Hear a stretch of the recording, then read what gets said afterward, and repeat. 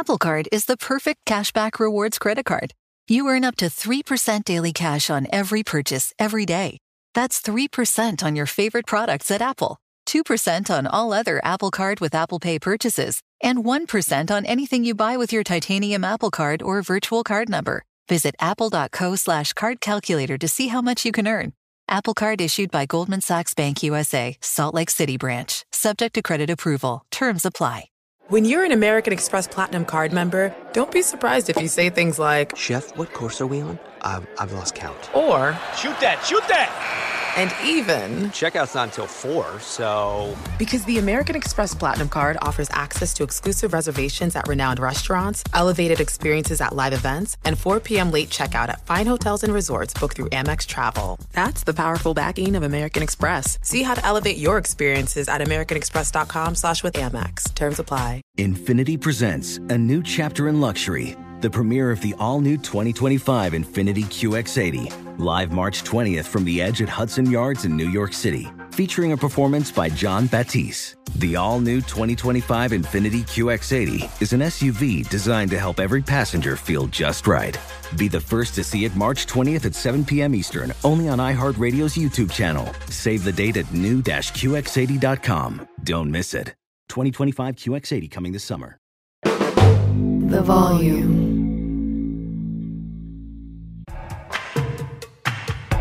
No! Oh my God! How could he do that? Are you on drugs? What? Charles Darwin. The nerds is where it's at.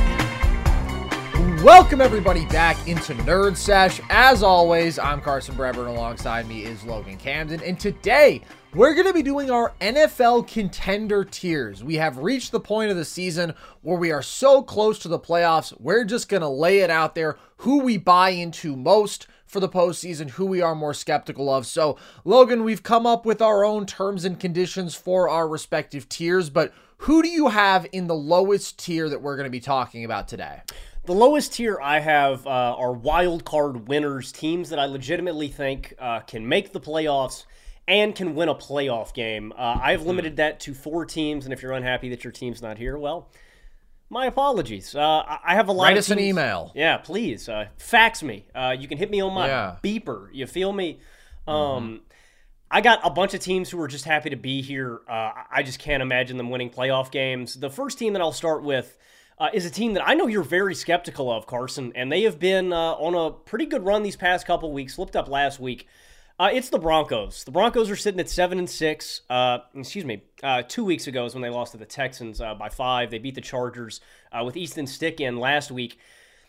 The Broncos have had a really dramatic turnaround, and I've talked about this throughout the season, Carson, because I think everybody, collectively, across the United States, hopped off the Broncos bandwagon after the 20-7 drubbing of the Miami Dolphins. Right after that week, we said Miami is one of the best offenses in the NFL, maybe ever, and Denver is maybe the worst team in the NFL. And since then, the defense has improved. I think the culture has gotten better. I think Russell Wilson has played good football this year.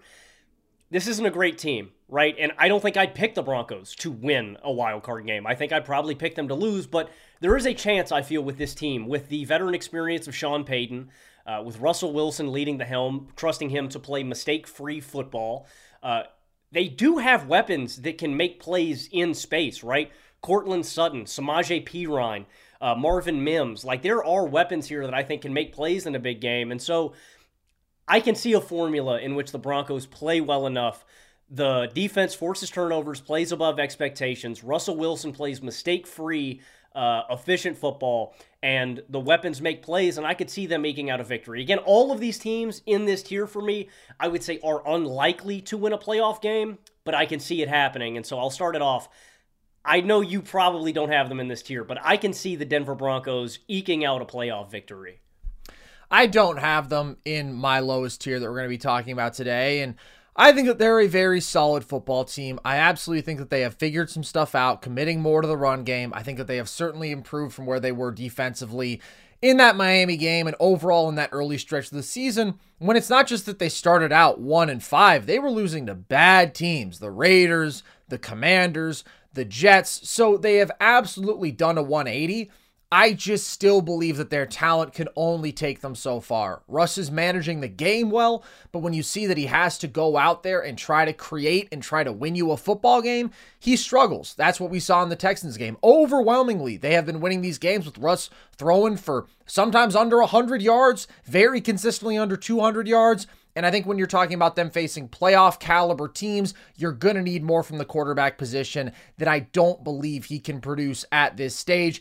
Defensively, yes, they have taken strides. I still think they're weak in the trenches, and I think they have been very dependent on the crazy turnover numbers that they forced. We talked about it, but in that 5-game win streak, they forced 3 or more turnovers in 4 of those games. Their 2 wins against legitimately good teams. The Chiefs, they had 5 takeaways. The Bills, they had 4 takeaways. So without those sort of outlier circumstances, I haven't really been convinced by them. I mean, the Browns game was an impressive effort, but that was before the Joe Flacco era when things were really, really rough at quarterback. So the Broncos are fine. Maybe I just have a little bit of a higher bar here, but they don't move me as a team that is going to do anything in the playoffs. Yeah, I understand that, and I think if you are anticipating Russell Wilson having to go above and beyond in a playoff setting, I think that's probably your critique. And the defense, consistently being great because they've been inconsistent all year long. Russ has had a couple good games, but I completely understand. I completely understand being skeptical about the Broncos, but I'll remain optimistic and I'll give them a fighting chance. What's the name of your first tier? Okay, so my bottom tier is just the not scary tier. These are teams that will certainly be in the playoffs in terms of record. They are in the upper third of the league, and maybe they can win one playoff game if they get home field, if they get an advantageous matchup. But in terms of making a multiple game playoff run, I just don't see it. So I'll give you the entire group that I have here. It's the Jags, the Browns, and I actually have these ranked. So out of all the teams on my list, the Jags are 10, the Browns are 9, the Dolphins are 8, and then the Lions are 7.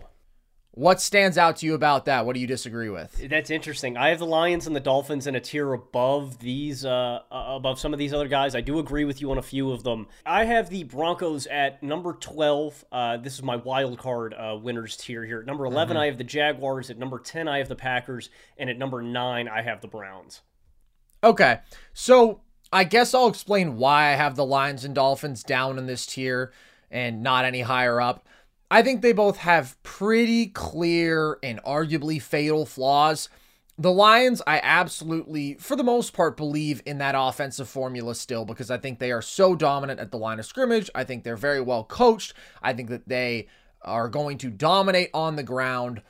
It's just the trend that we've seen from Jared Goff as of late, where he has been less consistent. The decision-making has slipped a bit. He's been much more turnover-prone, 8 turnovers in their last 4 games. That concerns me if he's not a guy who I feel like you can really trust to consistently do the right thing in a playoff environment. But more concerning is that defense just flat out isn't good. And we've given the numbers in the last 5 weeks. They're letting up 28 points per game. Overall on the year, they're the number 25 scoring defense, number 29 red zone defense. That unit just doesn't inspire any faith in me. And then the Dolphins, I think this Titans loss this past week really exposed them because I just don't think they're as good a football team as their record, as their point differential would say. First of all, they weren't moving the ball successfully in that game. Like they end up with those 2 touchdowns in the fourth quarter, but both of those are on the back of just insane gaffes by the Titans where they give you the ball inside their own 10, and Miami still found a way to lose that game.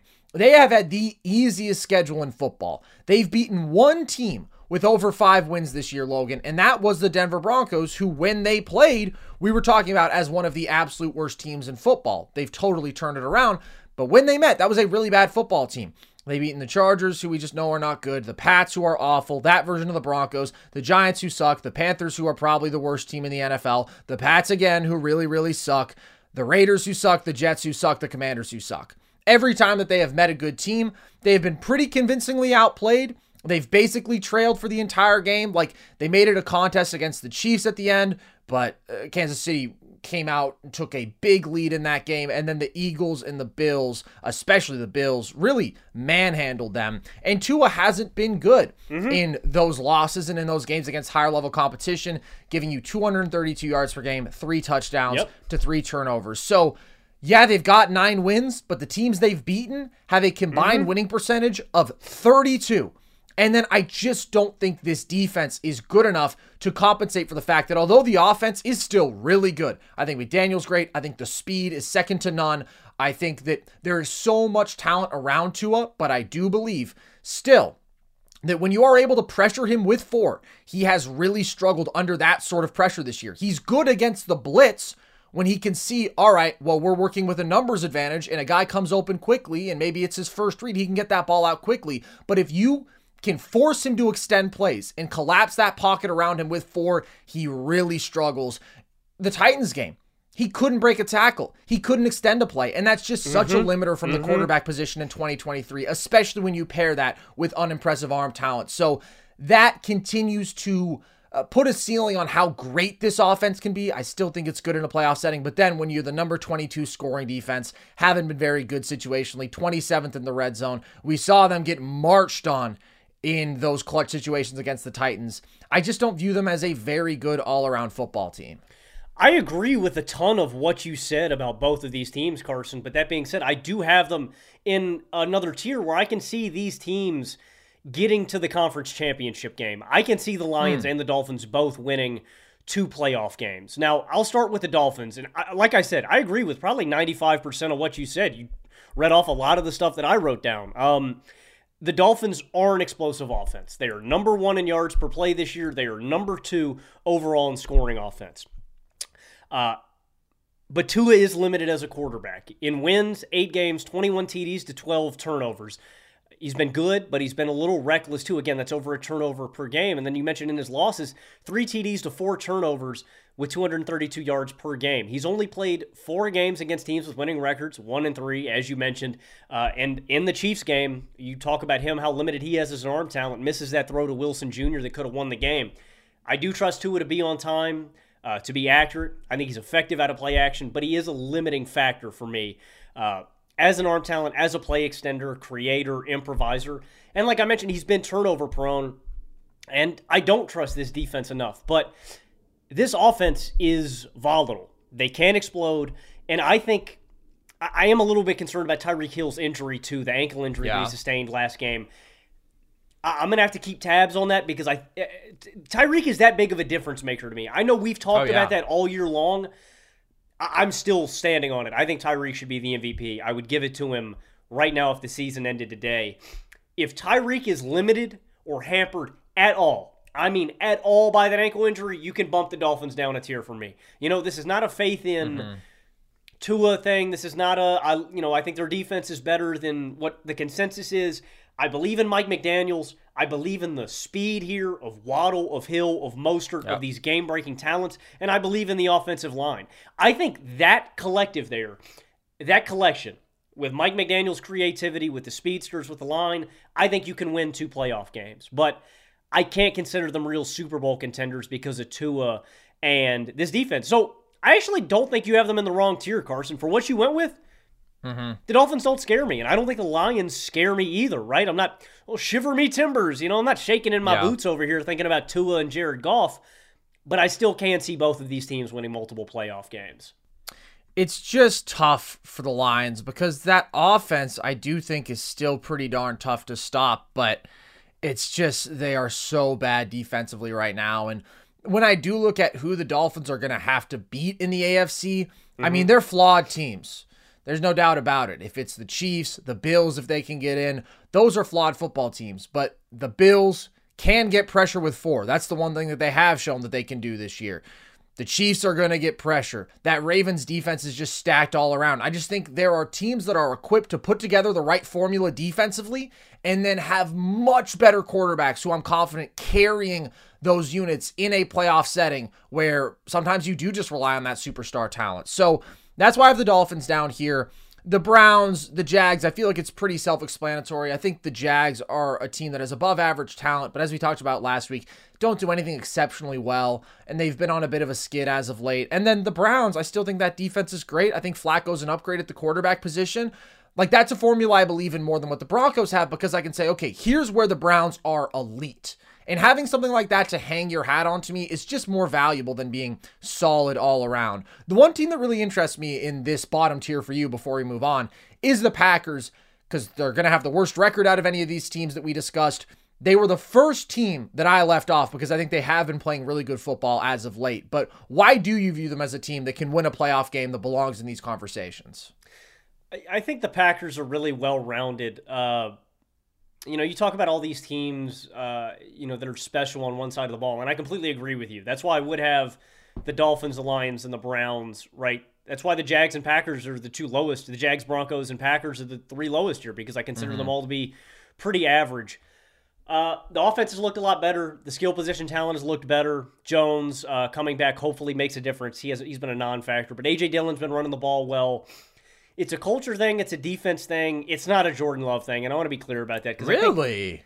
Jordan Love's been hooping, though. He's been okay. I think we've... He's been hooping! Except for the Giants game. That was rough on all fronts for the Packers, and that's probably the reason that they're not on my list. Yeah, I just think collectively we can kind of get overzealous on the week-to-week. I don't know, man. A guy puts together three... we're all talking about Tommy DeVito and him eating chicken cutlets or whatever this week. You know what I mean? Like... Well, I'm not comparing.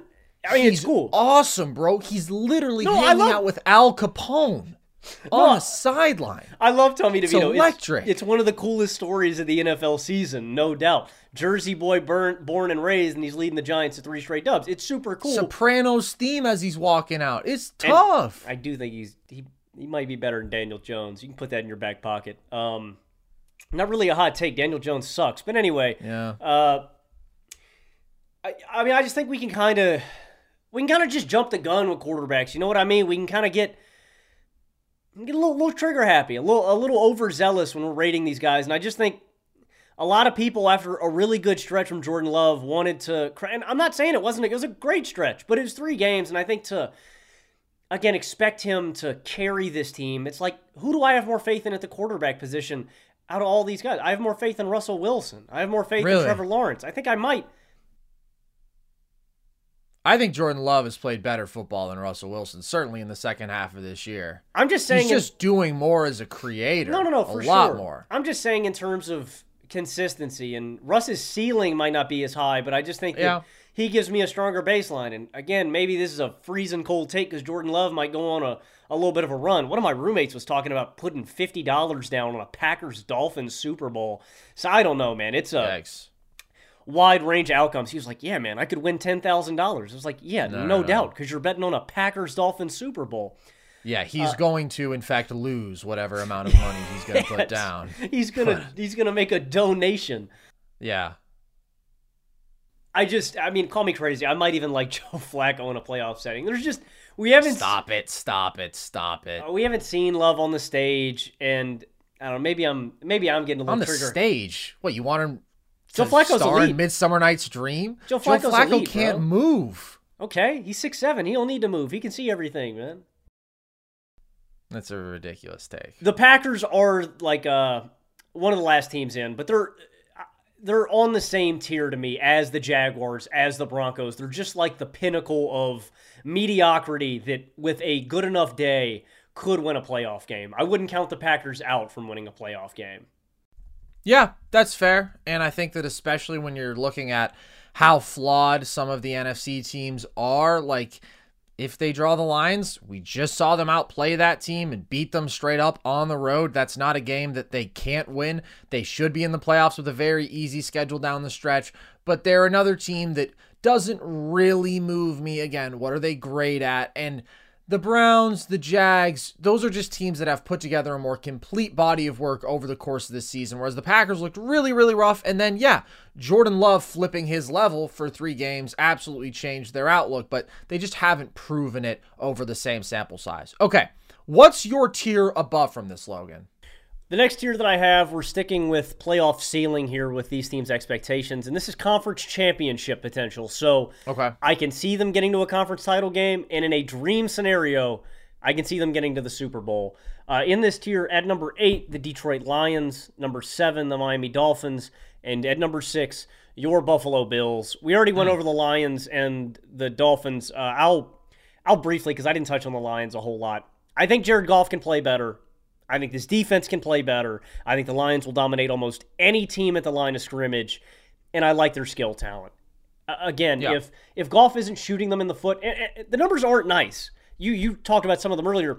They're 10th most yards allowed over the last 5 games. They're tied second in most points allowed over the last 5 games. Like, this has been a bottom 5 defense over the last 5 weeks, and traditionally, not where you want to be heading into the playoffs. So, no. Not likely, but again, with the Dolphins and Lions, volatile offenses, there's a chance. The team that I like most in this, and it was so hard, because Josh Allen is such a freak of nature. He is such a monster. Single-handedly, I thought about putting the Bills into the Super Bowl contender conversation. Like, Josh Allen is Superman. You know, they used to call, it used to be Marshall Faulk. It used to be Adrian Peterson. He's got a, Superman wears a 2 and 8 on his chest. I love that quote. Yeah. Superman rocks a 1 and a 7, and I'm not talking about Jake Delhomme. I'm not talking about Matt Kenseth. I'm talking about Josh Allen. Why would you be? I don't even know who Matt Kenseth is. Former NASCAR driver. He used to whip the yellow and black DeWalt. It was swaggy. But Josh Allen is Superman. I think over the past, 3 to 4 seasons, there's just been nobody that has elevated single-handedly their team and their surrounding talent more than Josh. Yeah. I just can't imagine this team winning the Super Bowl. In my head, when I imagine it, the injuries they've withstained to Trey White, to Daquan Jones, now with Micah Hyde, left with a stinger, but he went down twice against the Chiefs. There's rumors that he might go on injured reserve. The injury to Matt Milano. There's so much stacked up against the Bills. And yet Josh Allen is so singularly great. I would consider it. But at the end of the day with the Bills, I think there's too many injuries. I still think there's a little too much general dysfunction with this team week to week. And then there's not enough offensive dynamism outside of Josh Allen and Stephon Diggs for me to bump them into a new tier. Again, not impossible. If you were asking me for an outside team to get to the Super Bowl, I would bet on the Buffalo Bills. But I can't imagine it in my head, so I'm not going to predict it. So it's funny because we are doing different lines of delineation for these tiers, but I think our rankings of the top 10 so far have been almost identical. My next tier is the flawed but real scary team, where I think the talent or the body of work that we've seen from an individual quarterback who can have such a monstrous impact on a team offense makes it to where if they get hot, they're not a team that you want to see in the playoffs. And I do have the Bills at the bottom of that tier in my 6th spot. Josh Allen is a huge reason for that. He has 35 touchdowns this year. Only 6 teams have more than that. He is such an unbelievable one-man offense. Mike Greenberg last week did just an awesome breakdown that I retweeted where he talked about how there's so much focus and emphasis on Josh Allen turnovers, and it's always a conversation of Josh Allen is great but with him. And he just highlighted how much his brilliance generating positive offensive plays outweighs that, where this year he has the 2nd best touchdown versus turnover margin in the NFL, only to Dak Prescott. Over the last 4 years, he's 2nd in touchdown to turnover margin, only to Patrick Mahomes. So there is so much more good than bad, and that's what I've been preaching for years. You see it with the brilliant team offense. Nobody has scored more points than the Bills over the last 4 years. So I thought that was a great little spiel. If anybody hasn't seen it, captured a lot of the things that I've been saying here, but singularly, he makes the Bills a scary team, and he has the potential to make the Bills a great team. And as we've talked about, if you don't have a few mind-blowing gaffes, some of which has nothing to do with Josh Allen, if you don't have an extra man on the field, if the defense isn't in this awful form in these clutch scenarios, then this could be a team easily right now that is 10-3. I mean, they have outplayed their opposition, I would say, in 11 of 13 games, and some of that is just bad teams who they should beat up on, but they only beat themselves. That's the reason that they've lost. And if they can cut that out, this is a team that's still top 5 in point differential. There's a real high ceiling there, mostly because of Josh. Now, this is still the weakest Bills team since before Josh took the leap because of the defensive injuries and the regression that the unit has suffered because of that. Now, they did just play well against the Chiefs, but they were pretty brutal against the Eagles. They couldn't get a stop. And overall, they just haven't been a very good unit. They're 21st in yards per play allowed. They're 18th on third down, 20th in terms of red zone situations. Trending upwards a bit, sure, but they're missing so many core talents on that side of the ball that I just can't buy in on this being the defense that we've seen the last couple years, which, by the way, already didn't play up to its regular season level in the postseason. But it's really just about Josh, dude. I look at any game on the rest of their schedule, and I think Josh Allen single-handedly can win that for you. The Cowboys, there's no question Dallas is a better football team, but the Bills have Josh Allen, and that is going to keep them in any game if he plays up to his level. The Dolphins, I legitimately think that they're better than right now. I expect them to beat the Dolphins. I think they have a legitimate chance somehow still to win this division. So it is really just the Josh Allen factor that keeps them here for me, but yeah. The run game is too inconsistent. The receiving talent outside of Diggs is too inconsistent, and even he had a really rough showing this past week. The offensive line is too inconsistent. The defense isn't that good. Like, this is just a Josh Allen bet, but he is that exceptional that I think the Bills belong in this tier. I got 3 follow-up questions for you on the Bills. First one.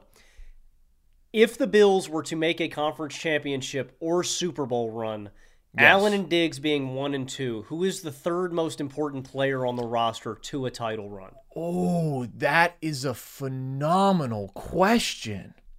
I think it's probably Ed Oliver. Ed Oliver has just been an awesome disruptor on the defensive line. Although I do think there are a couple of offensive contributors who have the potential to pop off when you're talking about skill position guys. James Cook has gotten increasingly more involved in the receiving game and has been really efficient as a runner. And outside of a couple fumbles, has been a really, really good running back. And then Dalton Kincaid, we've seen grow his role in this offense and is really good in space for a tight end. Just a really, really solid receiving option. But I think it's probably going to have to be a defensive player who goes crazy. I look at that front. Leonard Floyd would be the other guy who's maybe just the most dynamic, pure pass rusher. If they get a real consistent difference maker on the defensive side of the ball, then, that could change their ceiling a bit. I like that pick. I've always liked Ed, and I'm glad to see him. He's been great this year. I would have picked him. I remember my take from that draft. I was like, I'd take Bosa 1, and I'd take Oliver 2. I loved him coming out of Houston. My 2 follow-ups, so they're both on McDermott. If the Bills win a playoff game, I'm going to ask this from 2 different perspectives. If the Bills win a playoff game, do you think McDermott gets fired? And this isn't you, because I'm going to ask your opinion in a minute. Do you think the Bills fire him if he musters a playoff win? No. I think it's going to take a lot for the Bills to fire him, unfortunately, even though he has recently been exposed as a 9/11 enthusiast, not on the right side, and apparently a narcissist, all this bad stuff on top of just being a bad clock management guy, not a very good situational coach, a guy who's not bringing any sort of offensive innovation when that's what this team probably needs to take the ultimate leap. They just love him, the ownership, the Pagulas, and he's extended through 2028, so that's a big old contract. So no, if they win a playoff game, regardless of what I think should happen, he will not get fired. For you, right off the heels of that, does it make a difference to you of what should happen at the end of the season if the Bills win a playoff game or not? Like, would it make a difference for you? I think it depends on how things go.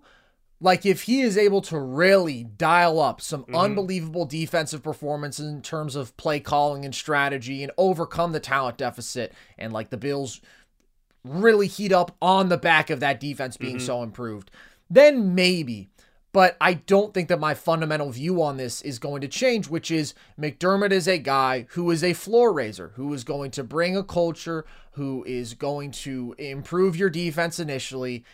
And for this team to reach the level they want to be at, which is winning Super Bowls, you need a guy who is going to give you an actual offensive edge and bring something new in terms of innovative play calling. And that's why I think like Ben Johnson would be awesome. This would be the best coaching job to come available in a while, man. Oh, yeah. Like coaching Josh Allen, a lot of people will come out of the woods for that opportunity. They'll sort of have their pick of the litter. And that part to me is really appealing as well. Well, and that's why I think it's so imperative that the Bills move quickly on this new coach search. If it's a new offensive coordinator that will really maximize Josh, if it's a new head coach that will dramatically change everything, we tend to forget Josh Allen has been one of the 2 best quarterbacks in football for, 4 years. 3 years and 4 years running at this point. Josh is already 27 years old. So when you're talking about McDermott not being up until 2028, what I'm saying is you just don't want to waste another 4 years of, this is his prime. You were going to get a beautiful 8-year stretch of some of the highest level quarterback play we've ever seen in NFL history, and you just don't want to go to waste that with a guy who ultimately can't get you to your ceiling. And I trust you more than anybody else on the Bills, Carson. If you think that McDermott is a real, legitimate limiter to the Bills getting to a Super Bowl, then I'm 100% with you that they shouldn't waste any more time on the guy. And it's not just you too, man. It's like to me, the McDermott dilemma is really, really similar to the Mike Tomlin dilemma in terms of these coaches that have been so successful. And with Tomlin, obviously, it's a little bit different because the Steelers have just been a class organization since 1970, since the Super Bowl era, right? Yeah. So it's a little bit different. Tomlin didn't have to directly restore and completely rebuild the culture the way that McDermott did when he came in here because it was in the toilet. But it's a similar dilemma, is you wonder, can these guys get you over the hump, right? The Steelers haven't won a playoff game in 7 years. The Bills, just have blown incomprehensible playoff games. So I don't know, man. I just don't want to see Josh get wasted. You know what I mean, man? You got 4 years of some of the greatest QB play ever, man. You cannot let it waste away, man. You've got to get one ring out of this guy. Yeah, I'm 100% with you, and it's the same philosophy that I preached about Ken Dorsey. It's not a question of, oh man, is this guy the worst in the league at his job, or is he bottom 5 or even bottom 10 necessarily? If you have an average coach, if you have a mediocre play caller, you got Josh Allen, man. Do better than that.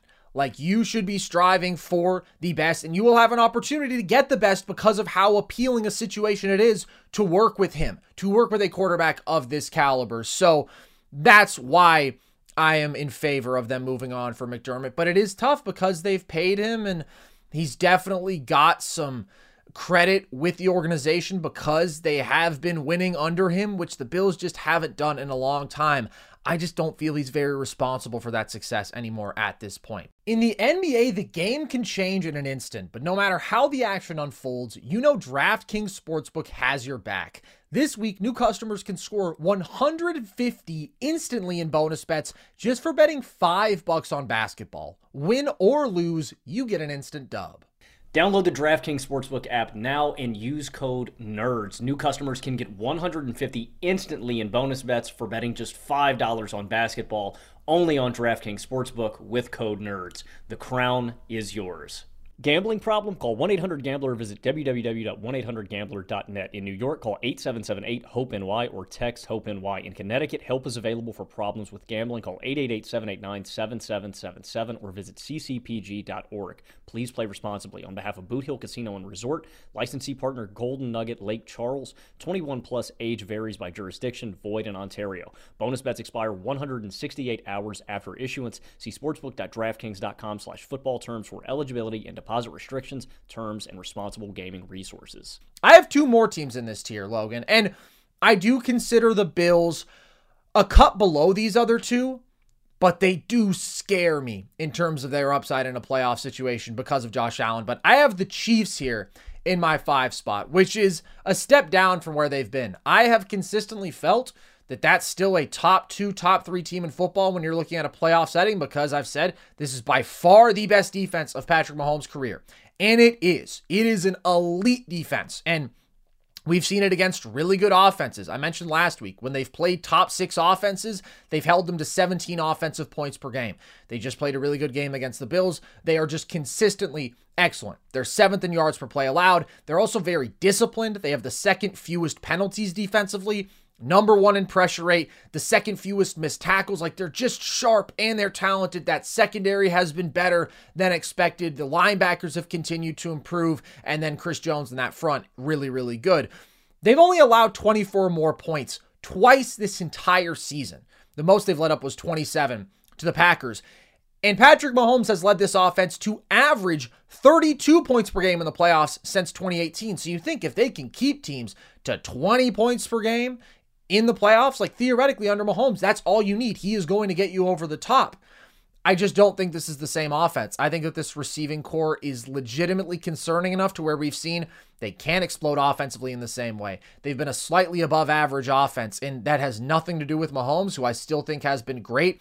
It's just the reality of the situation. So if those guys can just keep from actively screwing things up, and if they cannot suck for 3 to 4 games, I still think this team can win the Super Bowl because of the defense and Mahomes combination. But I'm more concerned about it now because the trend has not gotten better with that receiving core. I think for the most part, we agree on these tiers. I have them in a different order, and we're going to have to leap from the Bills tier, where the Bills rank at number 6. They're in my conference championship potential. Again, like I said, I think the Bills have a higher ceiling. I'm just not going to predict it. So we jump to Super Bowl contenders, and that is where I think the Chiefs lie. And this probably isn't the time to make this take, but I still have the Kansas City Chiefs as my second best team in football. I like it. I'm good with it. You know, I know that's not consensus because, you know, after the Kadarius Toney screw up, the offsides, all this drama. And I do want to make this clear, too. I don't think this is a good look for the Kansas City Chiefs. I don't think this is a good look for Patrick Mahomes. I said it on the show. Andy Reid said the exact same thing that I said in the presser. I worked chain gang at my high school from 8th grade to 11th grade. Yeah. I got paid $25 a night. It was not enough. I was out there in the cold, but I was going to be at the football games anyway. I got a paycheck, and I got to be real close to the game. So it was a ton of fun. And I did that for 4 years, from 8th grade to 11th grade until my senior year when I got to do PA announcing for football, for soccer, for basketball. That was a ton of fun. Thanks for the resume. Every snap, no matter if I was the box guy moving the numbers or if I was one of the chain guys and we were moving the chains, every snap. Wideout points to the guy at the line of scrimmage if you're supposed to be on. And it doesn't, what I would explain to people is it doesn't matter. I have seen a million times a wideout line up across that blue line. I can't tell you how many times Antonio Brown lined up across that line. But he pointed at the ref. And the ref said, "You're good, AB. You're supposed to be on the line of scrimmage. You're good to go. You're killing. You're chilling." And if he is egregiously across, guess what? He'll say, "Hey, take a step back, but I've still got you marked. You are good to go." To me, that's exactly what Andy Reid said. Kadarius needs to do that. I don't know how you have played through 3 levels of football. High school, college, the NFL. How do you not have a procedure when you were on the line of scrimmage? So I just think it's a boneheaded move by Kadarius Toney. I think it speaks volumes about him, his mentality, and him as a football player. And I think it is a really bad look that the Chiefs have been this butthurt over the right call and a gaffe by Kadarius Toney. If there's anybody who should be catching flack, it's him, because as you mentioned on last show, Carson, this isn't the first game that he's cost him. It's number 2, and I just would move off from the guy. But again, I believe in the Chiefs. It's all about what you said. I believe in this defense. I believe in Patrick Mahomes and Travis Kelce on the offensive side of the ball. The defense has been consistently great. And your X Factor, the guy that you've been enamored with all season long, Carson, you talk about the Bills. Who's going to be the third most important player? It's Ed Oliver. I think unequivocally the Chiefs' second and third most important players outside of Mahomes are Kelce and Chris Jones. But the fourth most important guy to a title run is one of your favorite guys on this team, Carson. It's Rashee Rice. I want to emphasize, this receiving core is not great. It has actively lost them 4 football games. Yeah. All of the Chiefs. It's hilarious. All of the Chiefs' losses can be pinpointed on the receiving room, and yet I still have a modicum of faith in this team because of Rashee Rice. He does it for me. Carson, he's 4th in total yards after the catch this season. He's a playmaker. Like, the depth is not great. I don't like the number 3. I don't like MVS. We saw him drop a game winner. I don't like Kadarius Toney. I went to bat for him at the start of this year and last year, man, because he's so shifty and quick, but he's a dumbass, and you can't fix dumbass, so he's not good. But Rashee does it for me. Rashee moves the needle enough for me to still say that this team is number 2 with this defense, with Kelce, with Mahomes. I'm not going to pick against the Chiefs, man. Like, I know that it's bitten them on the ass, and I'm not saying it's not going to bite them on the ass again, but I got trust. I got trust with the Chiefs, man. And so I'm going to put them at number 2. They are still my favorite out of the AFC. Persuasive take. It is crazy how easily this team could be 11-2, man. Like, it is disgustingly close. I'm going to call an audible. I'm going to move Kansas City up one spot to number 4 because I think their flaw is more easily overcome than the flaw of the team above them, because it really is just that sort of outlier, awful receiver play. And this offense doesn't have to be as good as previous offenses because the defense is so much better. It just has to be a legitimately, consistently good offense. And I do think Mahomes can get you there. So they still have a flaw to me because that group is unreliable and because this offense hasn't been super dynamic. But yeah, they're very scary because of the exact combination that you laid out. So I'll move the Chiefs up to 4. At number 5, I have the Philadelphia Eagles, who I think have taken a slide here for obvious reasons. Now, I do still think, despite what some of the stats might say, if it's their yard differential, if it's their point differential, which those are really climbing towards average despite their record, I still think the Eagles are quite good as a football team. And I think that they have the potential to be better than they've shown, especially in these last couple weeks.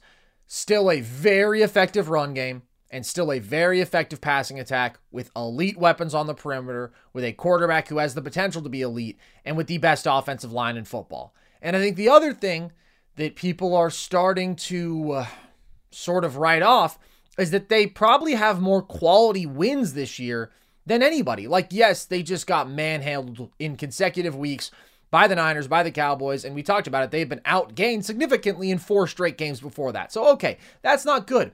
But they have beaten the Dolphins, they have beaten the Cowboys, they have beaten the Chiefs, they have beaten the Bills. Those are all teams who we're talking about here today in the upper echelons of the NFL. It's really just the defense. And I still am really impressed by the front, by the pass rush, but the linebackers are awful. The secondary is not good enough. They're 30th in points allowed per drive, man.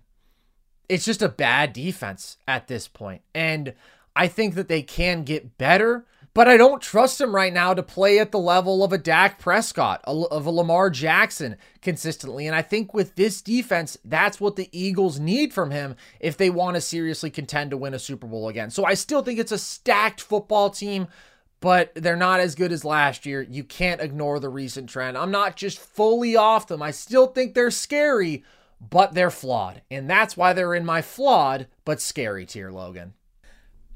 I couldn't agree more with you. I have them in my exact same spot, 5. They've allowed the most yards over the past 5 games. They've allowed the most passing touchdowns over the last 5 games. And they've allowed the second most total points over the last 5 games. And because of the defensive struggles that we've seen recently and from the start of the year, we've seen an interesting correlation on the other side. When your defense goes down in these games, allows a lot of points, you have to expect your quarterback and your offense to get you back in the game. You have to score more points. What has that meant?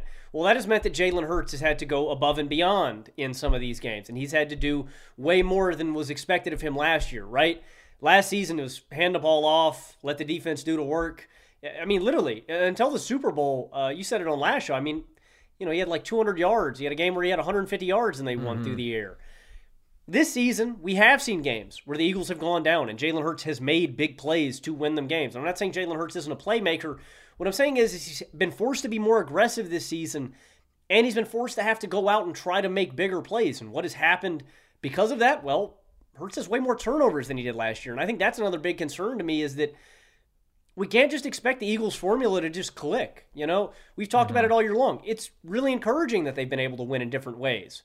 But their rock-solid formula from last year hasn't been there at all. It's not as easy as it was last season. So, yeah, they are flawed. And it's not just the defense. I think it is that Hurts has been a little more reckless and careless with the football, and he's been asked to do more this season. And those are all things that are really concerning about me. And as I mentioned last week, especially to hit your skid at this point in the season, they've beaten great teams. That's why I'm not going to put them in a different tier. They are still legitimate Super Bowl contenders to me. This is my tier right here, Super Bowl contenders. But the Eagles are at the bottom of that because of what they've done the last 2 weeks. And again, this defense, more expectations on Jalen Hurts. They are my least favorite Super Bowl contender right now. Yeah. And I think that that's fair. I also think that we are going to look at the end of this season and say, all right, the Eagles are 14-3, with some of the better wins against high-level competition in football, with an elite offense, and with an absolutely stacked defensive front.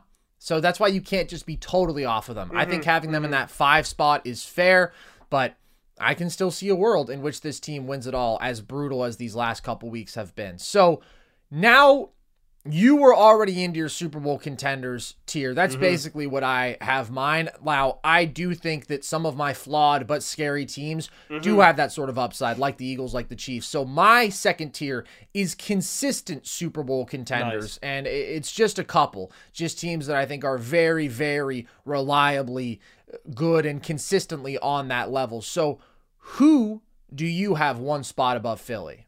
Above Philly, I have the Dallas Cowboys, and I just want to flex my muscle real quick. Look, I've been very critical of the Dallas Cowboys, and that is because, as I've mentioned many times on this show, I have taken the Cowboys to do damage in the playoffs the past 3 or 4 seasons. And they have done absolutely nothing but beat Tom Brady in a meaningless wild card football game. Yeah.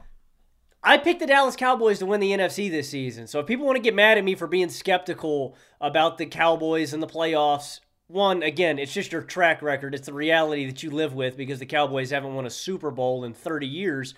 But I picked the Cowboys to do it again this year. I put my chips back in on them. And guess what? They beat the Eagles. They're not going to win the NFC because I still think the Eagles might beat them out. I also still think that because they don't have the head-to-head win against the Niners may beat them out. But I expected regular season success from the Cowboys, and honestly, it's been way better than I expected. I'm just not ready to do it again and say that the Cowboys are going to win the Super Bowl. But this is the most encouraged that I've been. Yeah. Dak Prescott playing the best quarterback football of any QB in this league, I think, this season. The wealth of talent that they have. CeeDee Lamb breaking out as a number 1 receiver. Ferguson being an awesome release valve in Dallas. Pollard pulling his weight. The O-line looking pretty good. And then the defense is just one of the best in the league. Like, I want to do it, Dallas. I want to bite the bullet. I want to take the bait, man. I want you to give me hook, line, and sinker. I'm not going to do it. I'd like to bump you up, Dallas. You burnt me a few too many times in the past. But Dallas is legit. They are a legit Super Bowl contender. I will put them in that tier. Inevitably, the Dallas Cowboys will let you, me, and everybody else across the collective world, all Cowboys fans, they will let us down in the playoffs. It's okay. We know that's going to happen. It's just what happens, man. But they are a top-notch Super Bowl contender, and if Dak, that to me is the biggest variable. Dak is going to have to play MVP level every single game, but I mean, he's been consistently, again, the best quarterback in football, so I don't know why we'd expect that to change. I still like other teams more. I just have more faith in quarterback play, honestly, is probably a difference maker for all 3 teams, except my number 1 team, who I just think stands head and shoulders above everybody else. So first of all, I just want to congratulate you on doing an unbelievable job of playing both sides here. Despite calling the Cowboys frauds as recently as last week, and I believe the week before that, you have managed to make this an I was right take. And I think that that's really impressive, and that's just really a masterclass in spinning the angles, folks. So take notes on that. I have the Cowboys in my 3 spot. I think this is a really, really good football team that has been pretty dominant as of late. It's hilarious. In terms of point differential in a single season, they're like top 15 all time, man. I mean, they're beating teams by 15 points per game.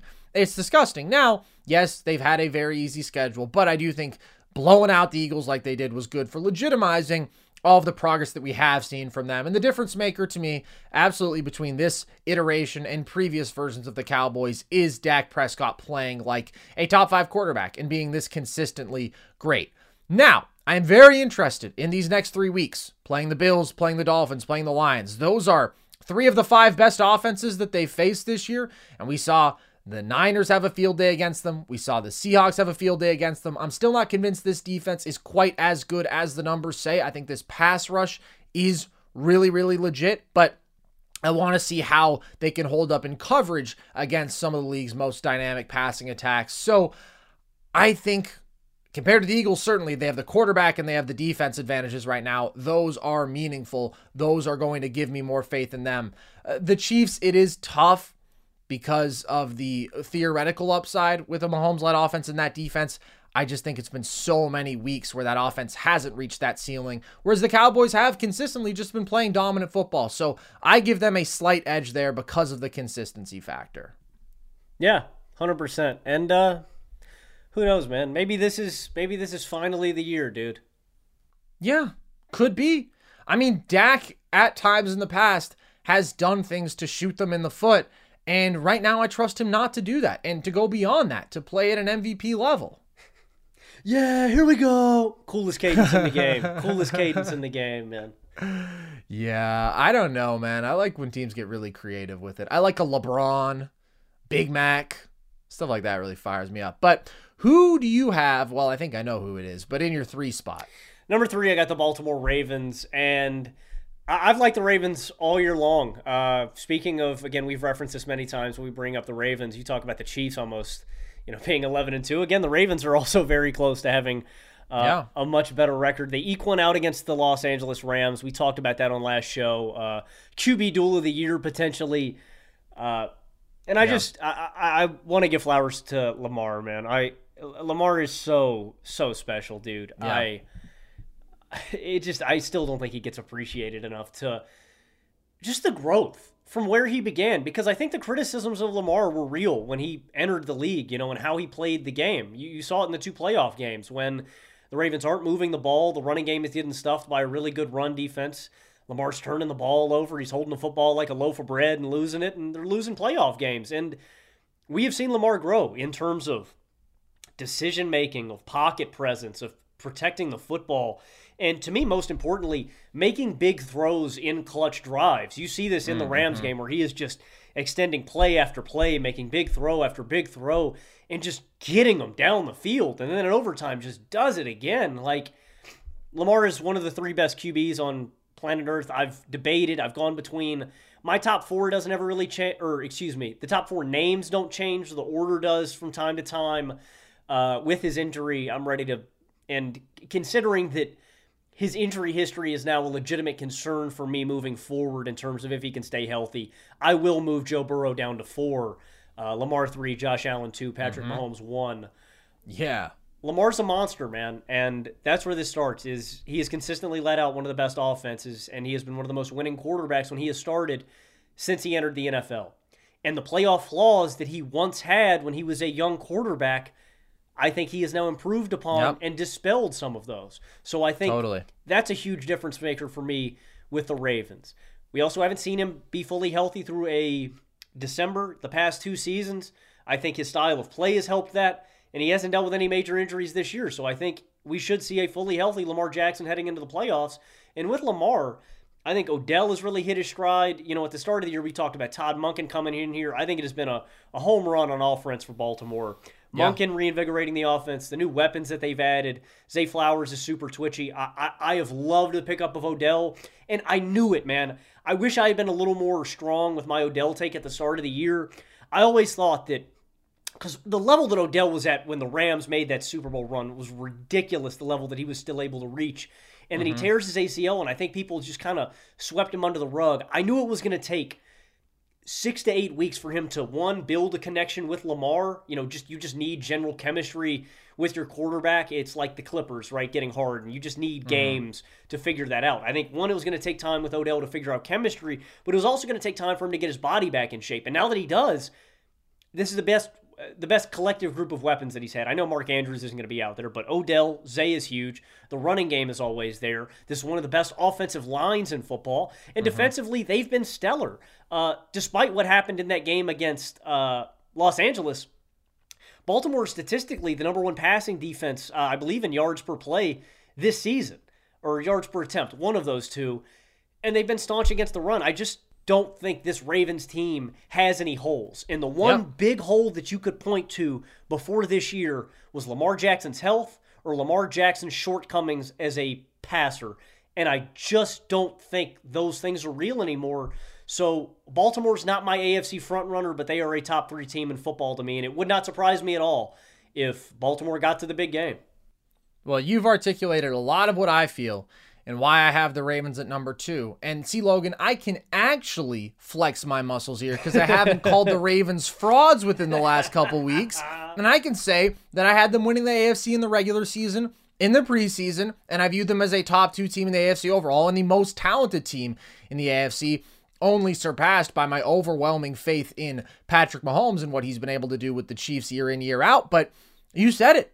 This is a no-holes football team. And that's a big distinction. The Chiefs still have a major question mark that they have to overcome, even versus the Cowboys, right? I still have more faith in Lamar than Dak, but more importantly, I think this Ravens defense is significantly more proven. I mean, they have just been consistently dominant, man. It is an elite defense on every level, stacked at every position group. They are number 1 in yards and points allowed per drive. Then they have a top 3 quarterback in football. I'm with you there as well. And praise be, you have seen the light that Josh Allen is top 2 again. I don't know what happened, Logan. We lost you for a few months there. We lost you. You were speaking the Joe Shiesty gospel, and it wasn't making sense to me. But you're back on the good side now, and I think that there is clearly 3 dudes who just year in, year out are going to make you an elite offense. It doesn't matter the personnel you put around them. They reshape defenses that dramatically. They are that overwhelmingly great as individual talents, and it's Mahomes, it's Josh Allen, and you just cannot deny the body of work that Lamar Jackson has had. The massive swings in that offense where without him, they're not impressive. And with him, they are always going to give you 28 points per game, be a top 5 scoring offense in football. And I absolutely believe now that Lamar can win an elite quarterback matchup, a playoff duel through the air in a way that we hadn't seen him do before and that I wasn't as confident in before. And you're right about the health too. Like, Lamar's running a little bit less to begin with, but he's so much smarter as a runner. Like, he's going to get his 10 yards, right? Maybe he makes one dude miss and he can get upfield quickly just with his next level speed, but overwhelmingly, he's not taking hits on the end of these runs. He's just getting down. He's getting down or he's getting out of bounds, and I think that long term, that's definitely good for him. And then this overall rushing attack is as dominant as ever. They're first in rushing yards, second in rushing touchdowns, first in rushing yards per attempt. The line is great. So it's just a great football team. It is a great football team, unit to unit, with that sort of elite quarterback talent. And I think there's only one team that I could have above them right now where I say they have no holes and they are just even more overwhelmingly stacked. But I love these Ravens, and I do think we're going to see them in the Super Bowl this year. I hate Baltimore with a passion, but I like watching Baltimore play football, and I can't see it. I can see the vision. Was Baltimore in your Super Bowl in preseason? No, I had the Chiefs beating them in the AFC Championship. I'm trying to remember exactly what I had. I think you had the Steelers winning more games than the Ravens, but I don't know if we need to key in on that. I don't really want to talk about that. Okay, but Witness the dawning of a new era in automotive luxury with a reveal unlike any other as Infiniti presents a new chapter in luxury, the premiere of the all-new 2025 Infiniti QX80. Join us March 20th live from the Edge at Hudson Yards in New York City, featuring an unforgettable performance by Grammy and Academy Award-winning singer, songwriter, and composer, Jon Batiste. The all-new Infiniti QX80 is unlike any luxury SUV you've ever seen. Smart enough to anticipate your needs, even before you do.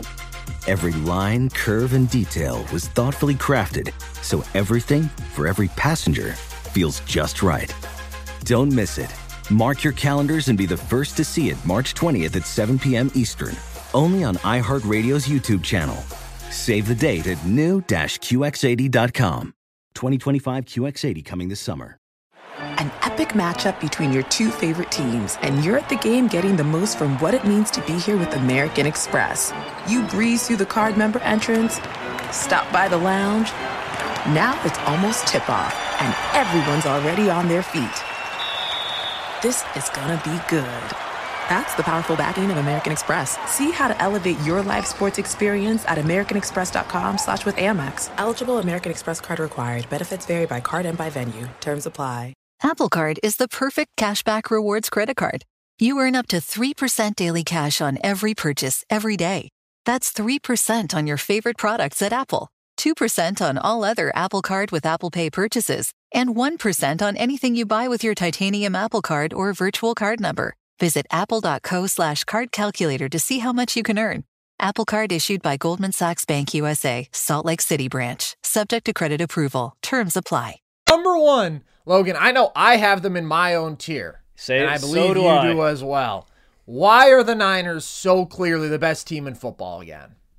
Number one, Super Bowl front runners. Here's the Niners, here's the gap, and then there's everybody else. I know we got away from it for a couple of weeks because the Niners hit that skid, but yeah, it's everything, man. It's everything. Offensively, they're the number 3 scoring offense. They are number 1 in terms of yards per play, tied with Miami. Miami and San Francisco are the only 2 offenses in football above 6 yards per play, and they are almost a full yard ahead. I mean, ridiculous. A full yard ahead of number 3. This is the number 1 scoring defense. They're number 5 against the pass and number 8 against the rush in terms of yards per attempt. And it's just like, I don't know, it's like we said with Baltimore, I don't think they have any holes, but with that, I mean, they just have the best weapons in the game. And yeah, I don't know. I mean, I've seen some Niners fans kind of get pressed because it's so weird to me, Carson, in this new age, man. We can't just disagree anymore. There can't be a gray area. There's no gray area. It's either black or white. You're either, and what I mean by this is you're either Brock Purdy is ass and he's fully, he's just made by all of his weapons, or Brock Purdy is the best quarterback in the game. Why aren't you giving him enough credit? He's so much better than what everybody's saying. Well, again, I think that the answer is in the healthy middle ground. I don't think it's either of these things are true. I do think Brock Purdy is playing better than people give him credit for. I don't think people give him enough credit. But when you watch these games, it's like, well, damn, man. Brock's processing the game really well. He's really accurate. He makes really good decisions. He's on time. He doesn't get panicked. He's extremely calm. He also moves really well. He extends plays. Most of his plays, man, he's making a good decision. And I'm not going to fault that because that's hard to do. You see Mitch Trubisky make bad decisions every Sunday. Every football game you watch him play. Yeah. There's a luxury in having a guy that makes good decisions. But Brock is, for the most part, hitting checkdowns. He's hitting drags. He's hitting guys who are open. And then Debo's going to work. George Kittle's going to work. Ayuk's going to work. I wrote this down somewhere. It's here. Debo is 7th in yards after the catch. Kittle is 19th in yards after the catch. This is total on the year. This list that I got only extended to 25 names, but I guarantee if you look a little further down that list, Brandon Ayuk is somewhere on there. I think McCaffrey is 25. I was going to say Christian McCaffrey is somewhere on that list. So Brock Purdy is phenomenal. I did my rankings today when I did my Mitch Trubisky video. If you guys want to check that out, I listed 96 quarterbacks I'd take over Mitch Trubisky. The list actually probably goes to 120 maybe. Settle down. Settle down. Josh Rosen was on the list. Deshaun Kaiser was on the list. 44-year-old Josh McCown was on the list. 60-year-old Vinny Testaverde rounded out the list, man. There were some reaches there, pal. Kyle Trask. What has Kyle Trask done? Trey Lance? I don't know. I mean, they can't be worse than Mitch Trubisky, man. They can. And most of them are. At number 8, I have Brock Purdy. And so, yeah, I think he's top 10. I think Brock does a lot of great things. I think he extends plays. I think he makes good decisions. He's accurate. He's just not an upper echelon elevator. And that's okay. We don't have to treat Brock like he's that guy. But we also don't have to treat Brock like he's made by his weapons solely. We can give Brock his credit where his credit is due, and we don't have to go over the top. I don't think he's the MVP. I don't think he's the best quarterback in football. I don't think he's played like that. But Brock is damn good for this team, and he doesn't limit them. And I trust Brock to be consistent enough on a game-to-game basis to where he doesn't hold this team back.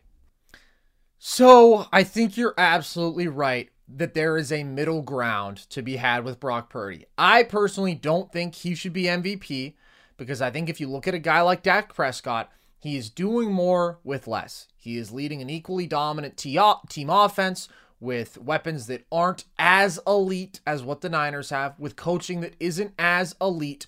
I think he is making more impressive, really high-level throws. There's only one MVP.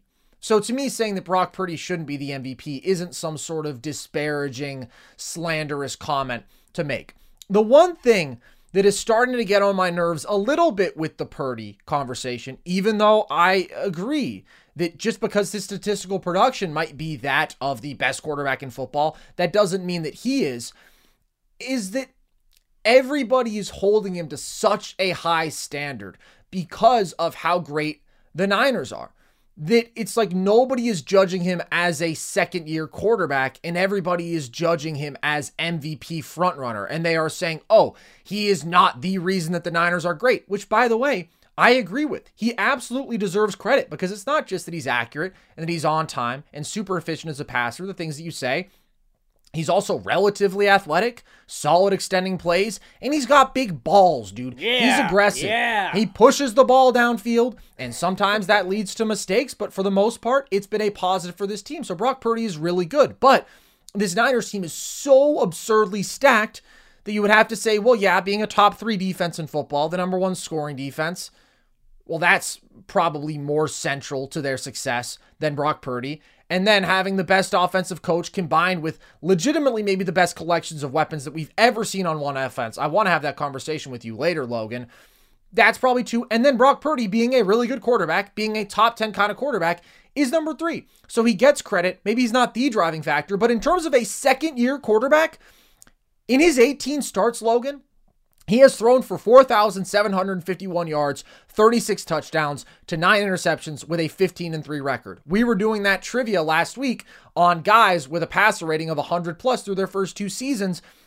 And Brock Purdy was still out there on the board, and I was reading off his stats to you, and you were like, who is this guy? He sounds like the GOAT. So I think if you look at that pace, I mean, if that were just his rookie season, and now he is into year 2, but he didn't start for most of his rookie season, that would break the rookie passing yards record. That would break the rookie passing touchdown record.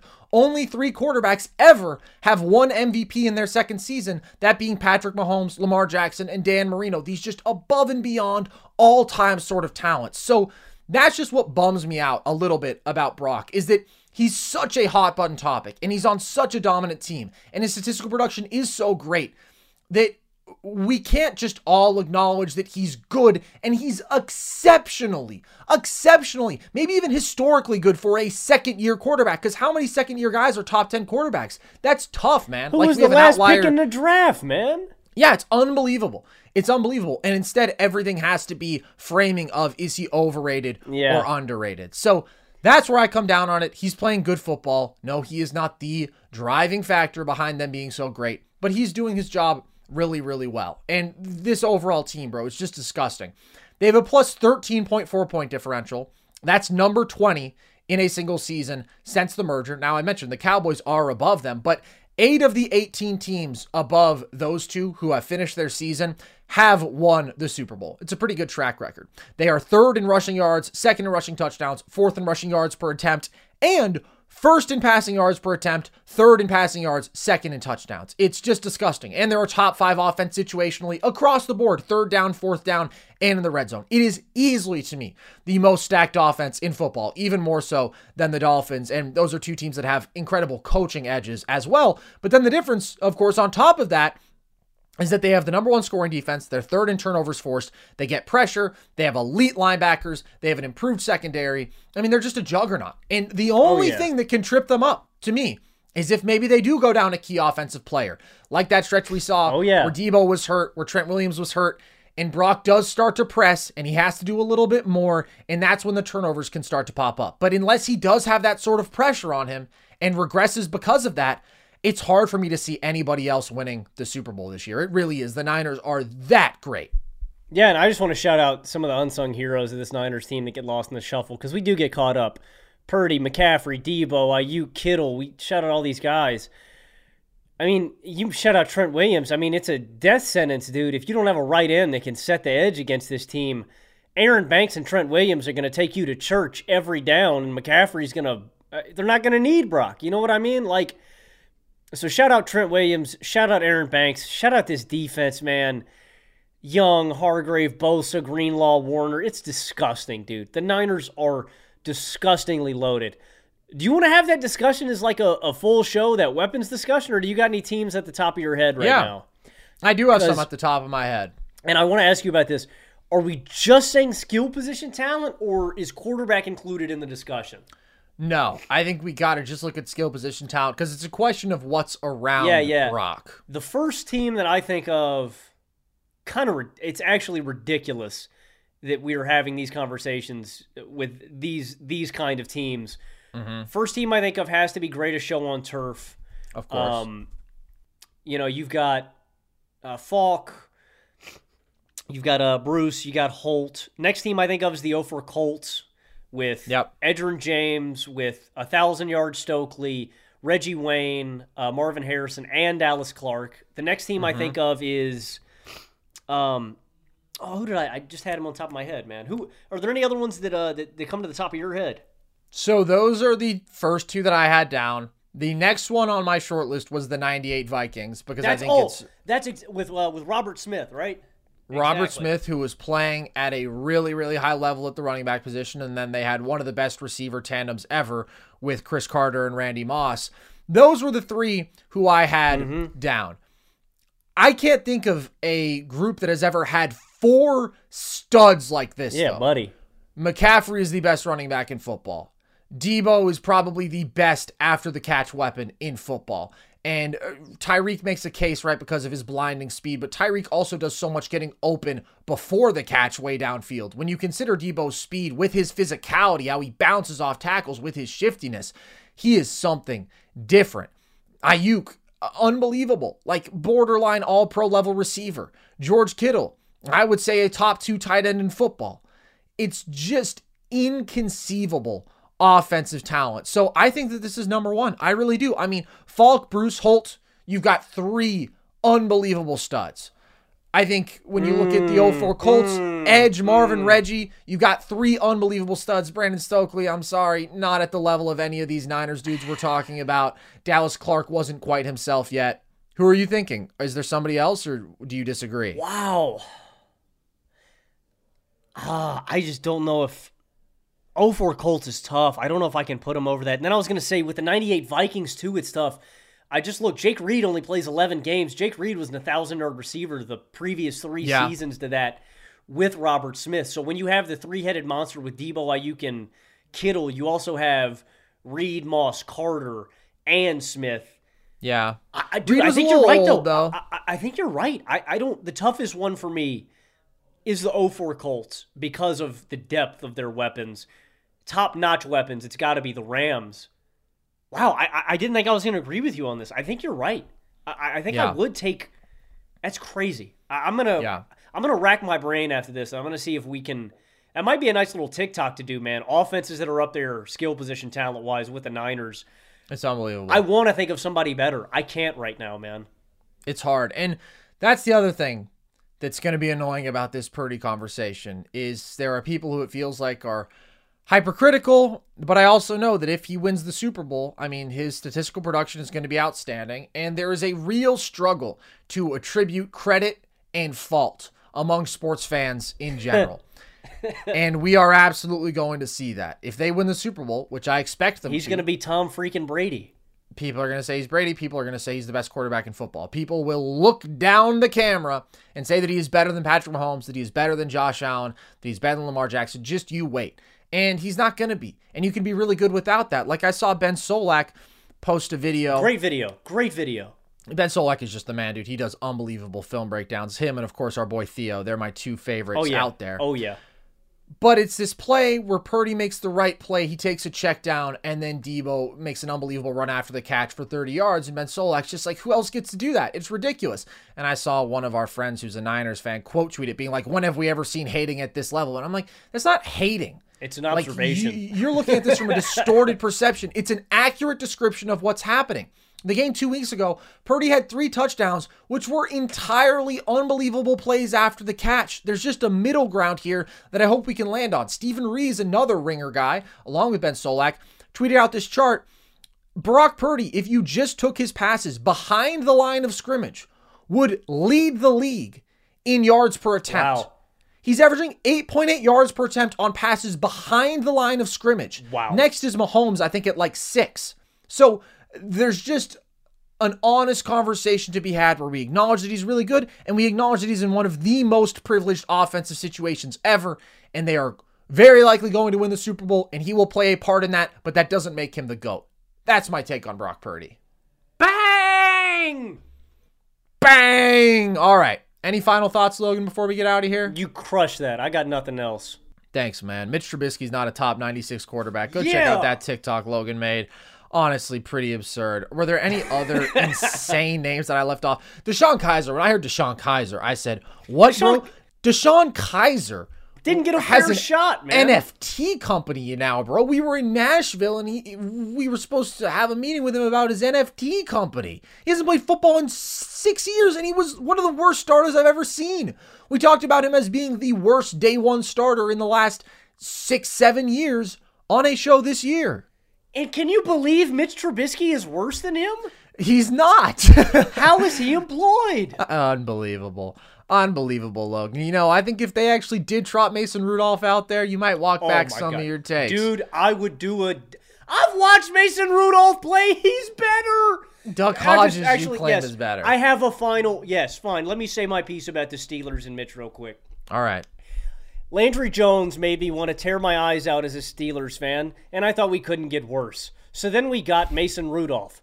And I wanted to tear my eyes out, and I thought we couldn't get any worse, and I missed Landry Jones. And then we got Duck Hodges, and I like Duck Hodges a fair amount more than Mason Rudolph. I was actually quite distraught when we let him go.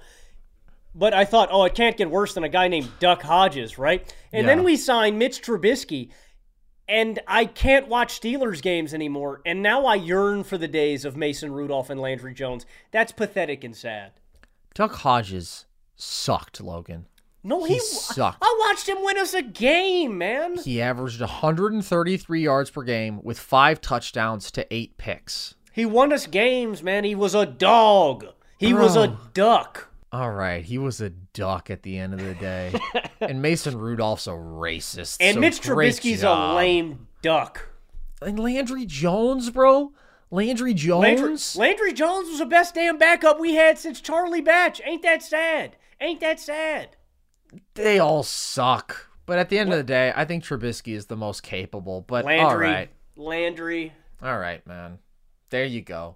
Scintillating discourse about guys who are somewhere between the 80th and 100th best quarterbacks available. If you want more conversation like that, you can always find our full shows on YouTube with video at the Nerd Sesh page. You can also listen to the podcast across audio platforms.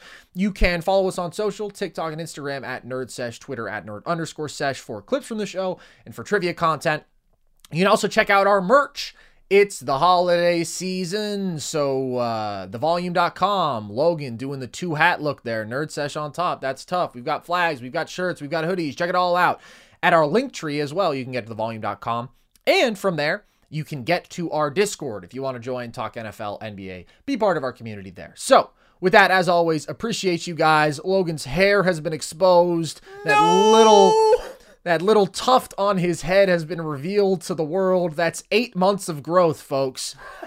All of that just for it to be covered up by a toupee in a matter of weeks. No! Yeah. And with that, as always, I've been Carson Breber. I'm going to wear a toupee. And this was Nerd Sesh.